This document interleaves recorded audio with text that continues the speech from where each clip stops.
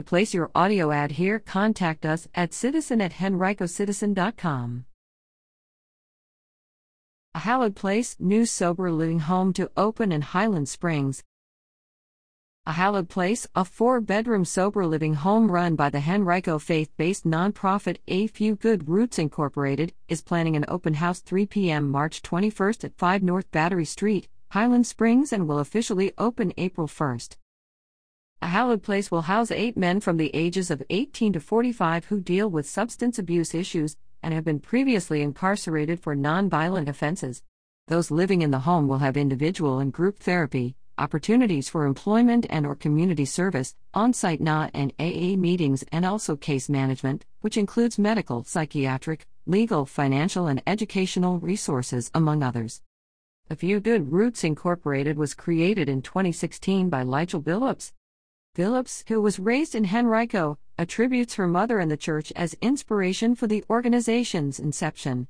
Growing up, Billups' mother ran multiple group homes in Richmond, which led to Billups working in the criminal justice and mental health fields, and also in group homes for at-risk children with behavioral issues, she said. I saw a lot of lack of services and those falling in the gaps across the system, and I wanted to see where I can fill in those gaps by providing services and support for people who just need to know that there's someone out there who believes in them, even when they don't believe in themselves, Billups said. The services provided by A Few Good Roots include the case management program Just Call, access to food with Auntie's Pantry, bags filled with toiletries and snacks with Day One, and housing, free therapy and drug education with Safe for Tonight.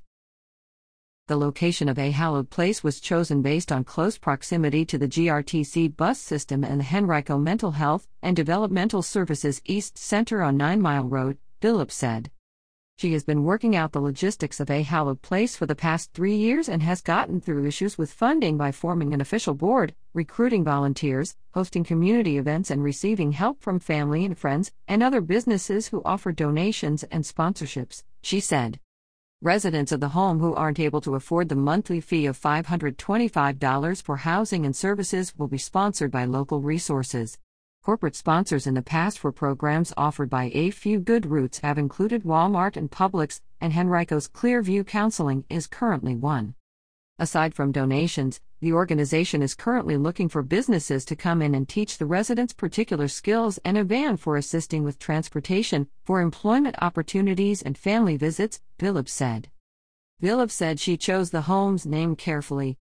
A hallowed place means fullness, it's a place of reverence, but a lot of times with substance abuse and mental health and a lot of other challenges that people face, they develop some hollow places, she said. It's about acknowledging your hollow places and then seeking the Lord to guide you and to help heal, so you can plan to grow from whatever challenges you have faced in life. Faith plays a big part in my life and the members of my board, because we strongly believe that without the Lord, we can't do the work that we do.